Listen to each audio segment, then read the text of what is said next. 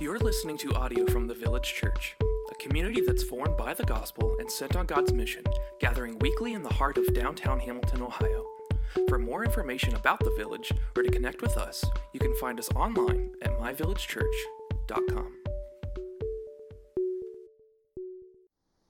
Good morning, Village Church. It's good to be with you all this morning. If you can turn your Bibles to 1 Corinthians chapter 12, verses 1 through 3. Give you guys a second, and it's also up on the screens. Now, concerning spiritual gifts, brothers, I do not want you to be uninformed. You know that when you were pagans, you were led astray to mute idols, however you were led. Therefore, I want you to understand that no one speaking in the Spirit of God ever says, Jesus is accursed, and no one can say, Jesus is Lord, except in the Holy Spirit. This is the word of the Lord. You all can be seated, and any children can be dismissed to classes at this time. Good morning. My name is Michael. I am one of the pastors here. Thanks so much for hanging out with us today. And like Scott mentioned, some of us are dressed a little nicer or different than usual. And so I'm actually going to preach and then run out of here and go to a funeral. And so pardon the jacket for the day, all right? Would you pray with me?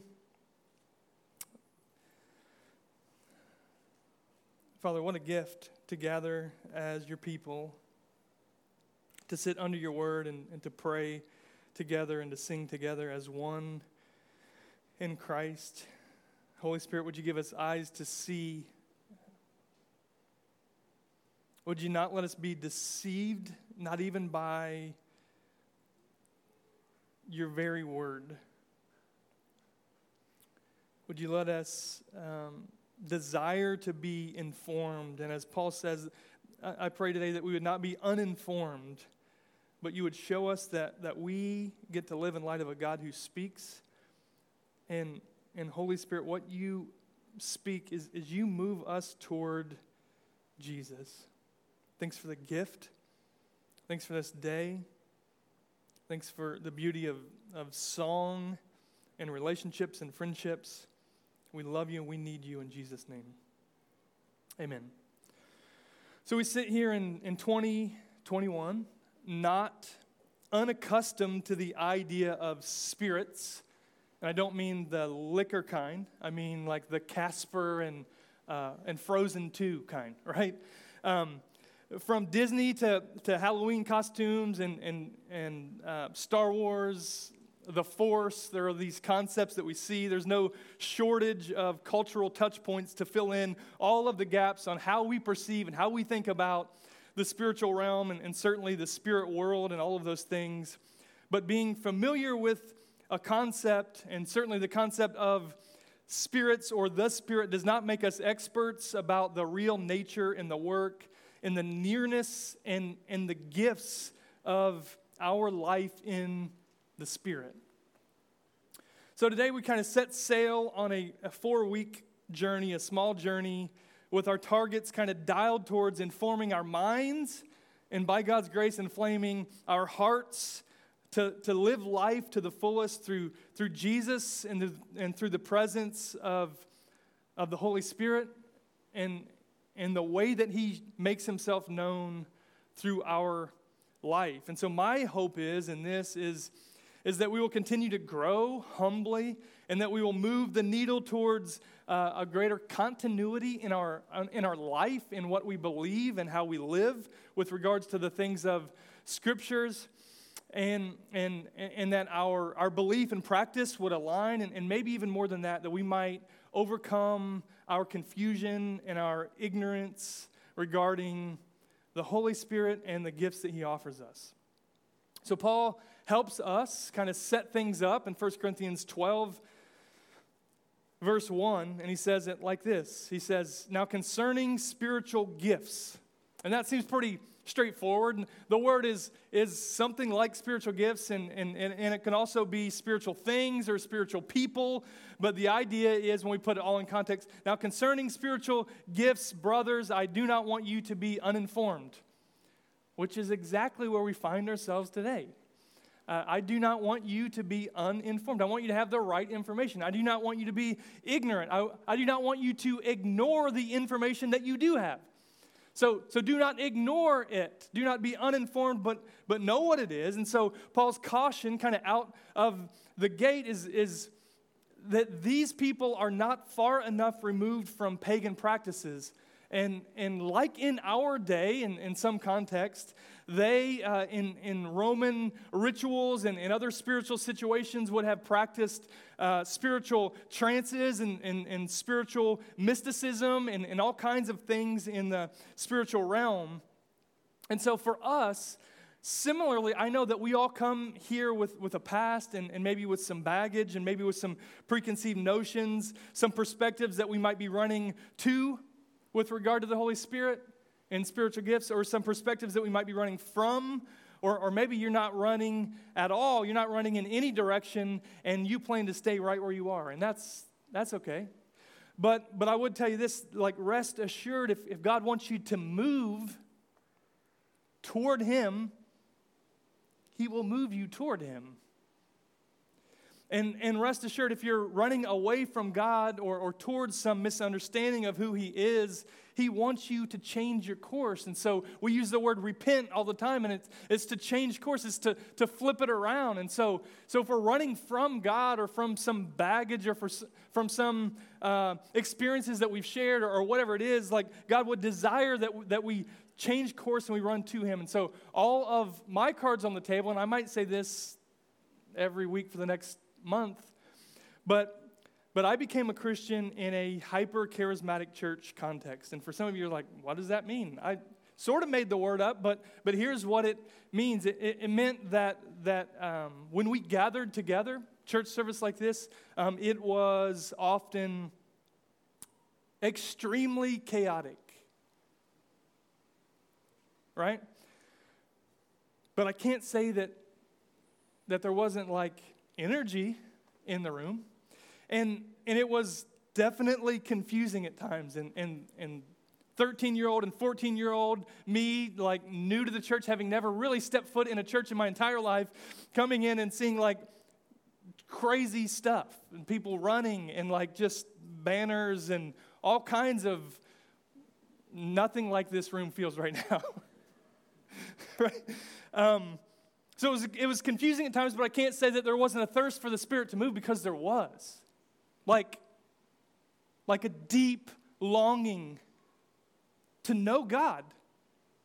And at times things were exciting, but I can't say that the people were not devoted, because they were definitely devoted to the Lord. It was regular practice for people to come forward at the end of a gathering and seek the gift of tongues. And, like, stand here and I'm going to come and pray over you and you're going to receive the gift of tongues. And that was just Sunday. That was any day of the week. And people slain in the Spirit. And we have a lot of serve teams around here. And there was serve teams that their job was to take the little cloth and lay it over the women who were wearing dresses when they were laid out in the Spirit. That's what I lived in. So I know many of you probably sit in that, and some of you were like, what? Never heard this in my entire life. Thought that was made up, right? In a normal gathering, there would be loud shouts in English and loud shouts in unknown languages. It wasn't even a special event. It was just Sunday. That's just what it was. And people would declare prophetic words from God. And so I remember sitting in I'll share some more stories over the next month, but sitting in a gathering and somebody just stand up and everyone just silent and they would, thus saith the Lord, right? And everybody's like, what? And I'm just trying to figure it all out, and Kim's like elbowing me like, just shut up, you know? I'm like, okay.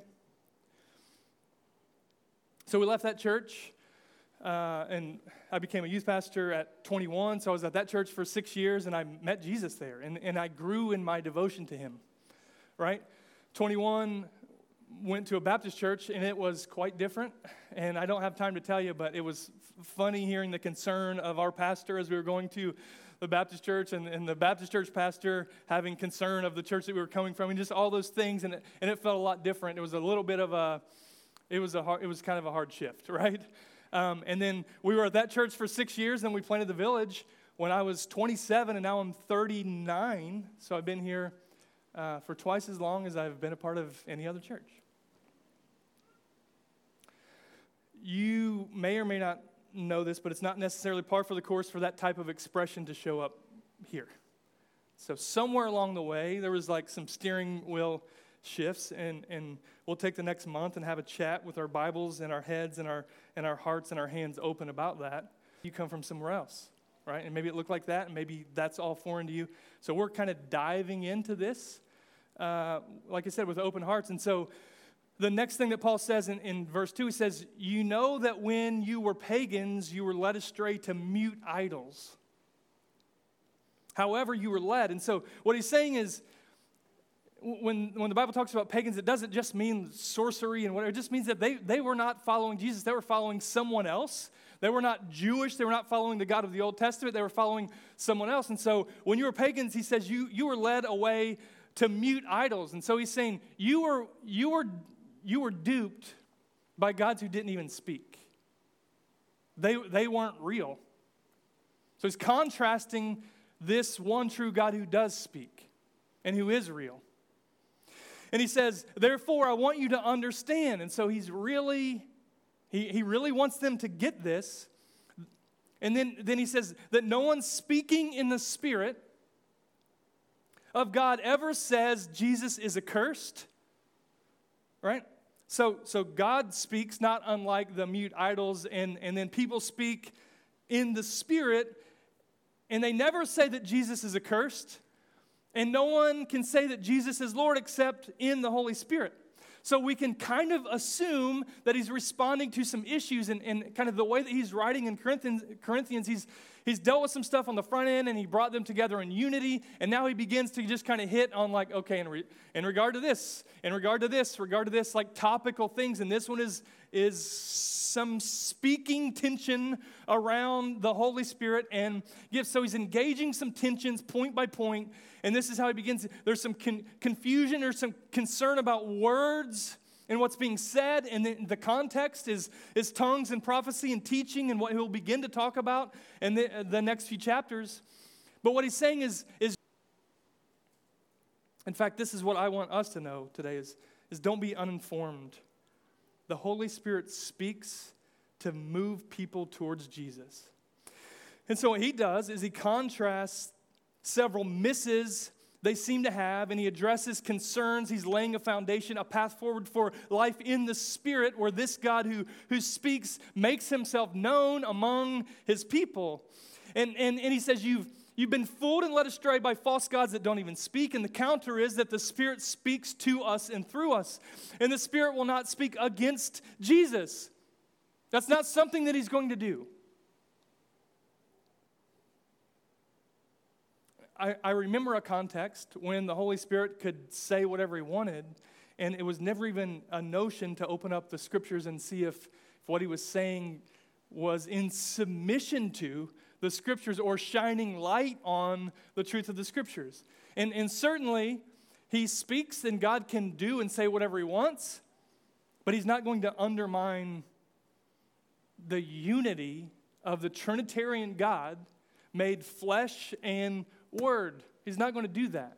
In other words, you're not going to get a no from dad and then go ask mom with regard to the Trinity.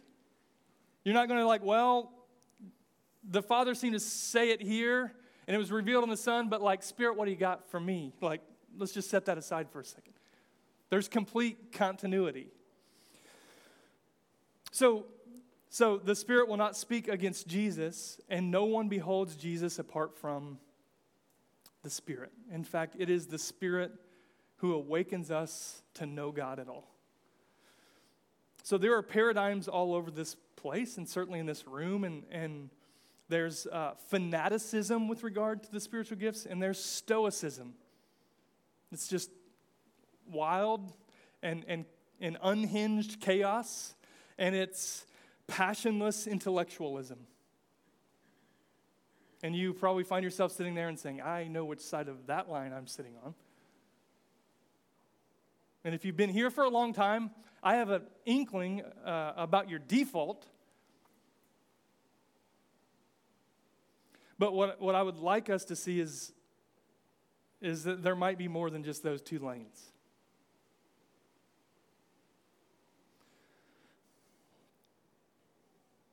That, and we've said this before, that it can't be Father, Son, and Holy Scriptures. And look, I'm a word guy, and we are a word people. But we can't act like the Holy Spirit doesn't exist. And we can't act like he's handcuffed by this book. He is liberated by this book. So I want to turn to some promised words of Jesus about the remainder of this sermon, and we're going to look in John 16. And as Paul kind of sets us up and he points us to Jesus, I want us to listen to Jesus and what he says about the promised Holy Spirit, who by the time Paul is writing, he had already come in full, right? So John 16, and you can kind of read, we'll hop around, but 4 through 15-ish. So the first thing I want us to see is this: the Holy Spirit convicts the world. That's pretty simple. Jesus says it this way. He says, I did not say these things to you from the beginning because I was with you, but now I'm going to him who sent me, and none of you asked me, where are you going? So he's saying, I'm leaving, I'm going back from whence I came, but you're not asking me where I'm going. But because I've said these things to you, sorrow has filled your heart. You're only sad that I'm leaving. You're not worried about what I'm doing when I leave.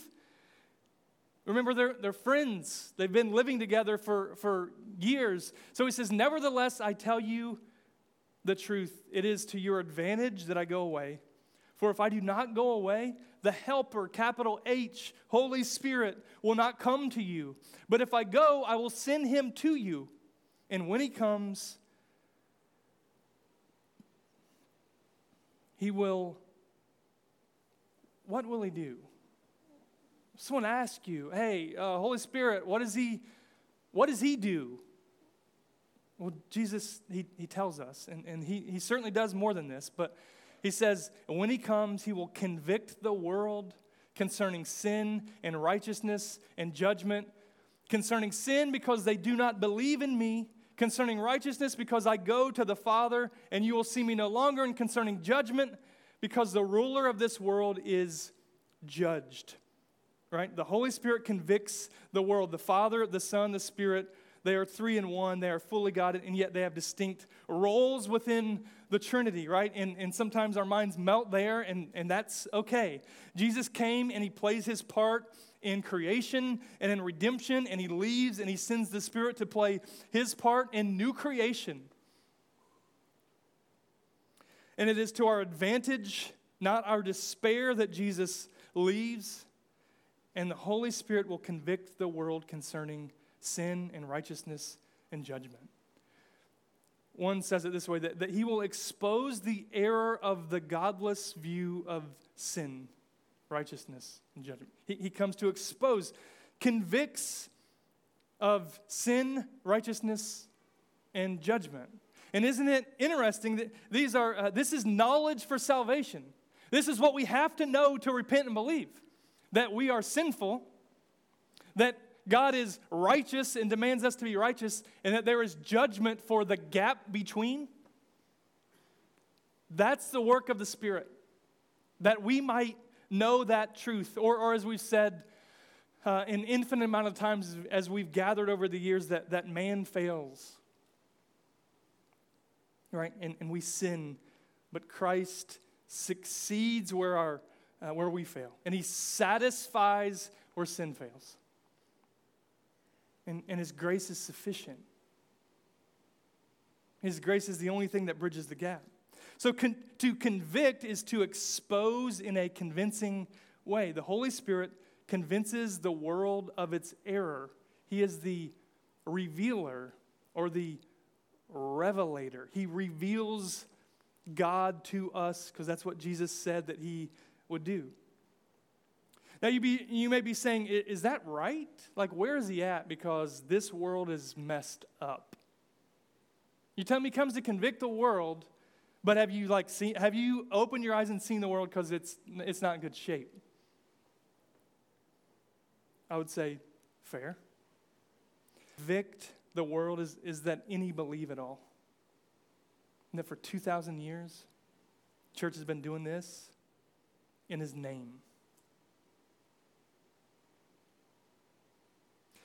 The greatest evidence that this is true is that you believe.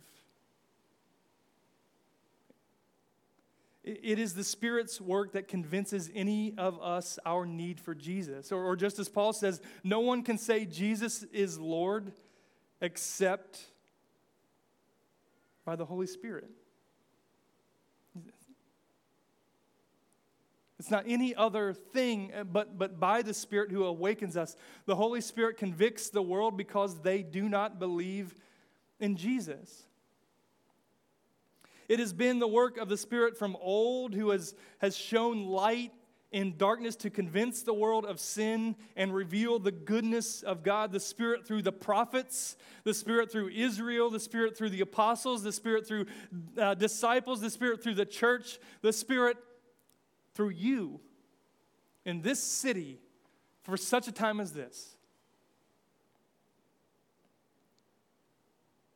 I've said many times a quote from an old pastor. He says, we have a better chance of convincing a lion to eat vegetables than a dead man to live.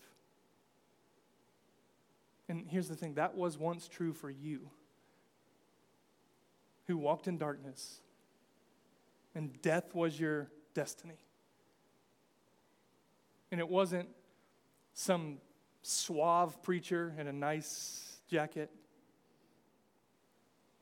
It wasn't some loving neighbor who awakened you who were dead to life.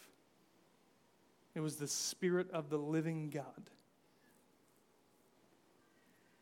Smooth preachers in nice jackets and loving neighbors and all kinds of things to bring people to saving faith.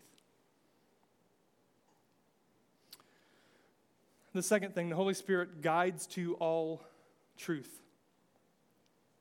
So as we keep reading, I'll jump into verse 12. He says, I still have many things to say to you, but you cannot bear them now. Gosh, that's like good for preachers to hear that. To say to you, but like you want the truth, but you can't handle the truth. That's literally what he's saying. And then he says, when the Spirit of truth comes, that's a little clue. He is called the Holy Spirit. He is called the Helper. He is called the Spirit of truth.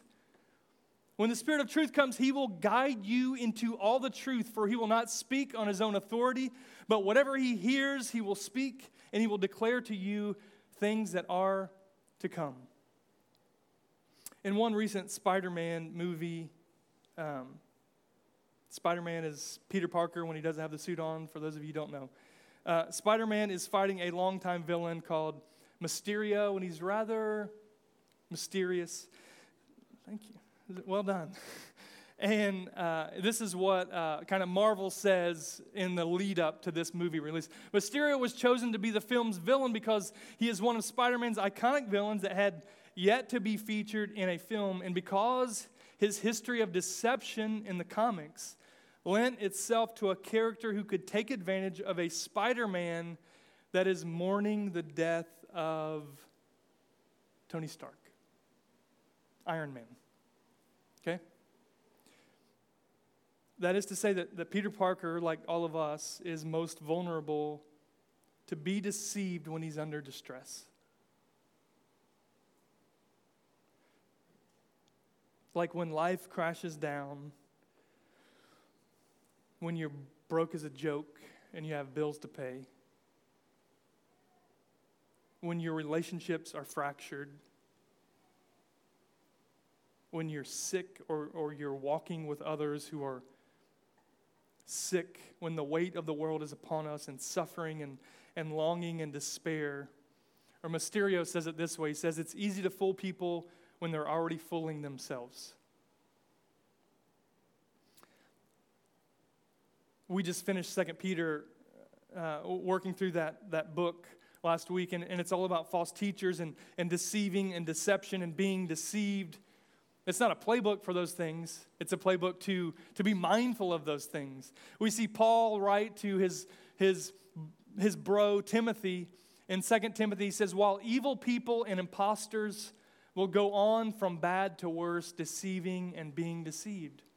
So when we think about deception, we have to know that there are those who are deceiving and there are those who are being deceived. And if we can put 2 and 2 together, we could say that those who are doing the deceiving, they're also deceived.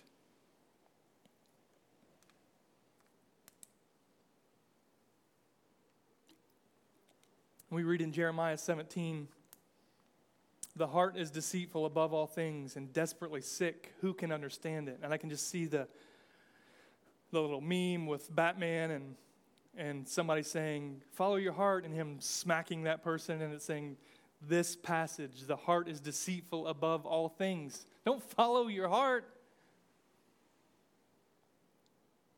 So spoilers aside, the way that Mysterio goes about fooling the masses, and certainly Spider-Man, he creates illusions that are mixed into reality. All right? It's like a mixture of false things and real things. And the result is that literally there's a choreography of drones and sounds and destruction and high-tech projectors and even a director and a team. And what happens is the people see what he wants them to see. He can create people to have disguised conversations so that you're talking to someone, but really it's someone entirely different. And in one scene, Spider-Man's there, and there are just mirrors all over, and he's being hit like everywhere. And all of a sudden, he thinks he's somewhere talking to a person, and a train comes from nowhere. He couldn't see the train. There wouldn't be a train where he was, but because what he saw, it wasn't real. So when they see the show, they live as if it were true. And he knows that they are easily and already deceived, so he just uses their own default condition.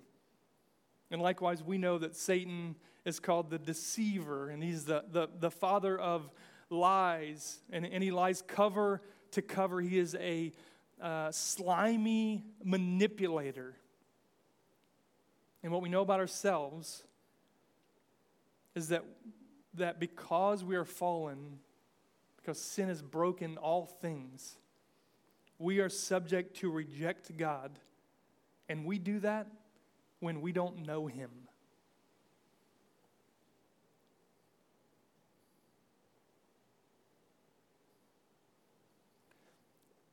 I've heard it said by several recently, but basically, tell me a God that you're angry with, the God that you're rejecting, the God that you're running from. Tell me about Him, because there's a good chance that I would do the same. And my goodness, there's a good chance that Jesus would do the same. That's because we're deceived. We don't know Him. And so Jesus through John says, when the Spirit of truth comes, He will guide you into all the truth. And He will speak what He has told, and He will give us insight about things that we can't see otherwise. See, words matter. And in this context that Paul was writing in, they would do it would be like a modern equivalent of like a rap battle. Like part of the Olympic type games that they would have would be to have speeches. That's how weird these people were. And they would cheer, and they would we don't want to hear you. But it makes sense because you see in Acts 17, Paul roaming around Athens, and then him kind of engaging some conversations, and he's perceiving what they're about, that they're very religious people that they'll worship anything, even nothing at all, just to cover their bases. And then he engages in conversation, and what does one of the influential Jews say? What does this babbler have to say? And he kind of He intrigued them enough to where they said, well, why don't you come and talk at the Areopagus, which is like a big stage. And so Paul tells us that. Super cool. But the context is because they would have speech offs, contending for truth. And you'd say, wow, what a wild world that might be. And I would say, it's Twitter. It's the same thing. Everyone spouting stuff off, and most of it you can dismiss, and some of it's like, that's kind of intriguing. And you don't say, well, let's invite him or her onto the stage, but I want to hear more about what they have to say. So you follow them, and they spout more stuff off. It's the same thing. It's our same nature, and it looks a little different today than it did then, but it's the same thing. And so no matter what Paul goes on to say about the use of spiritual gifts that we'll get to in coming weeks, as the Spirit speaks and as he is manifest among his people, one primary aim for him is to guide to truth. Because everyone has a microphone and you just can't hear anything. And we're deceived. And so the Holy Spirit comes to tear down lies, to make things clear. He illuminates. That is his job. And maybe it's helpful for you to know how Spider-Man overcame. Well, Spider-Man, he became first aware of the deception, right? That would be like the Spirit's work through the Word and through hearing truth. First, he became aware, and then he got behind the show. He was able to jump into it, and he's so afraid you're not going to get close to this big monster or whatever it is, but what if I just went into it? And he got behind the curtain.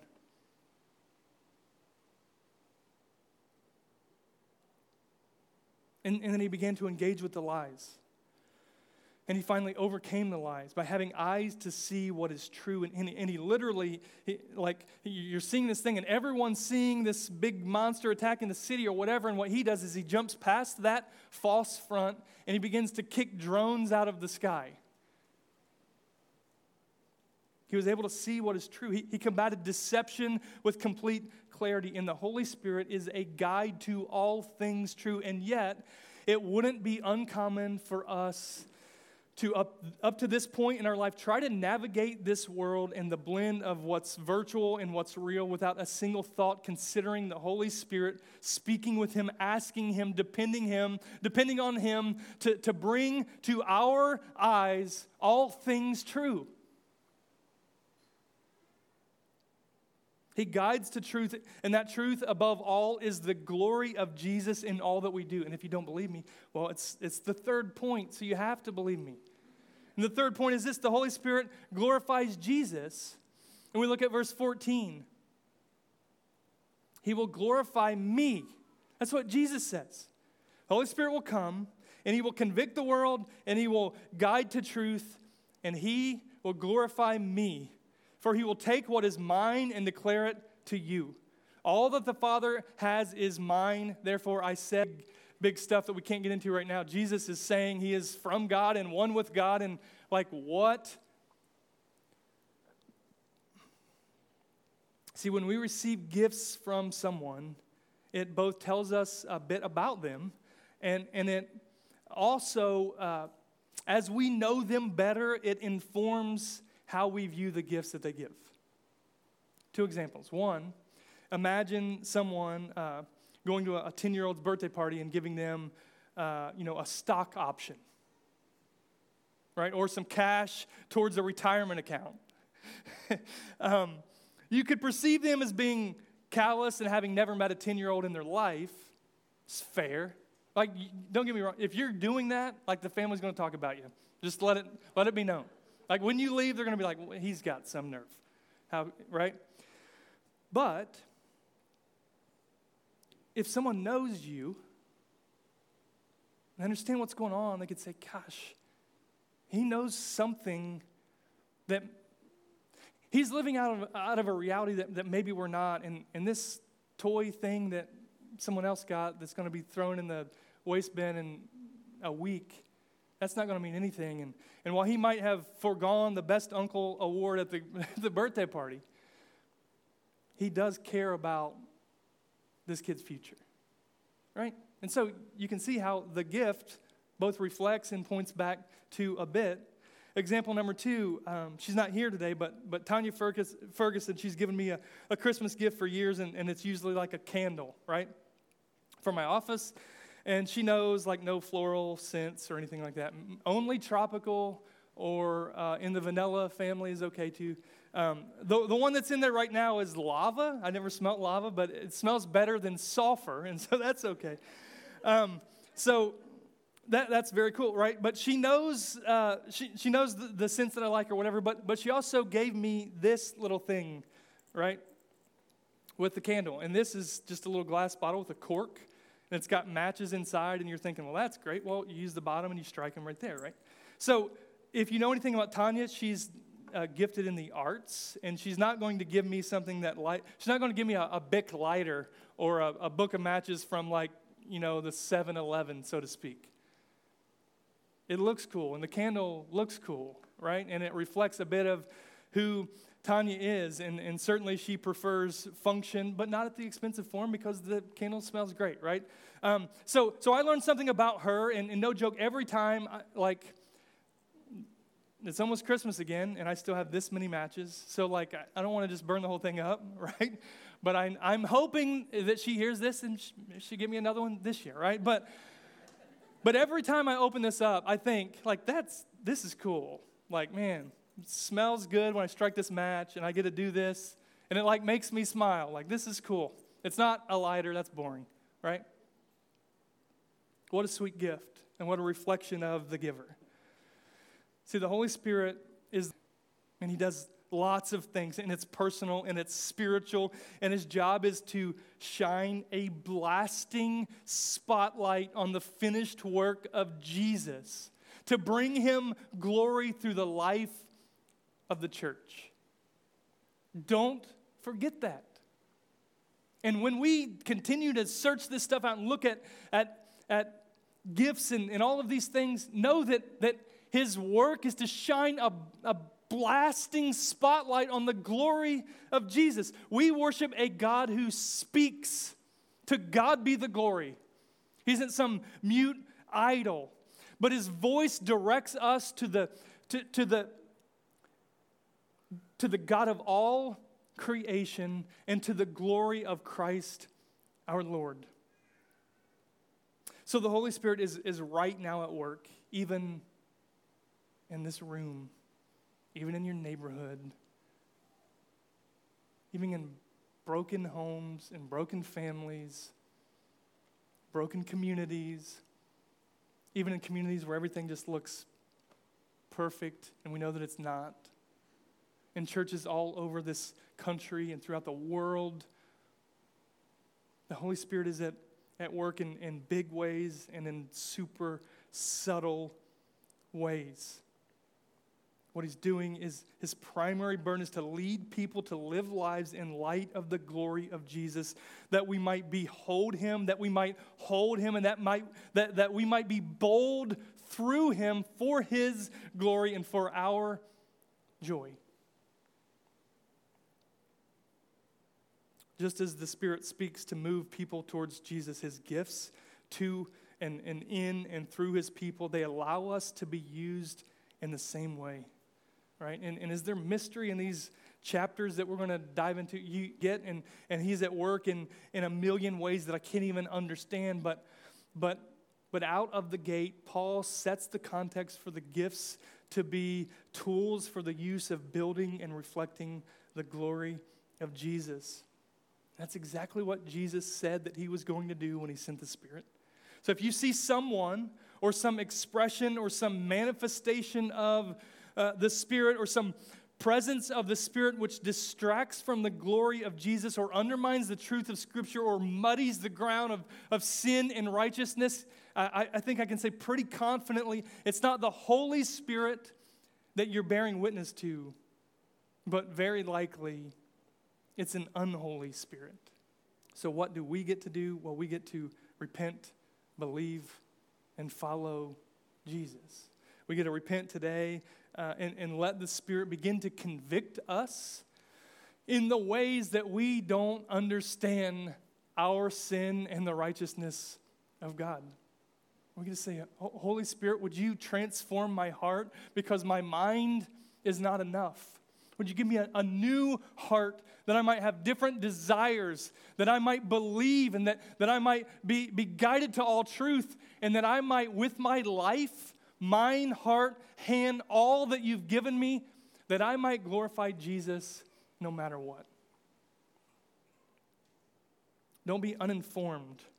The Holy Spirit speaks to move people towards Jesus. And because this is true, the gifts that he gives are purposed to do the same.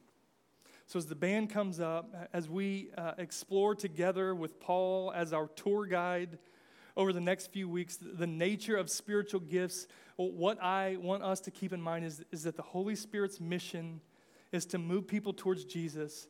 And is there more than that? To the mission of the Spirit. So we get to respond. We get to pray right where we are. We can stand up, can sing, can pray at the prayer bench, can go back there next to that tree. Someone would love to pray with you. There will be some questions that help us reflect and repent and respond on the screen. And for those who are in Christ, we get to take communion. And what that is it's a little cup of juice and a little cracker. And Jesus told us to, as often as we do that in remembrance of him. So what we're doing when we take communion is we're acknowledging our brokenness and our sin, and we're acknowledging his brokenness in our place. And so we get to remember the good news, and we get to declare it in the community. So we get to repent of sin as we approach that. Would you pray with me? God, thank you for your grace and your goodness. Holy Spirit, would you speak? Would you move us towards Jesus and his glory and our joy in that today? We love you and we need you. Amen.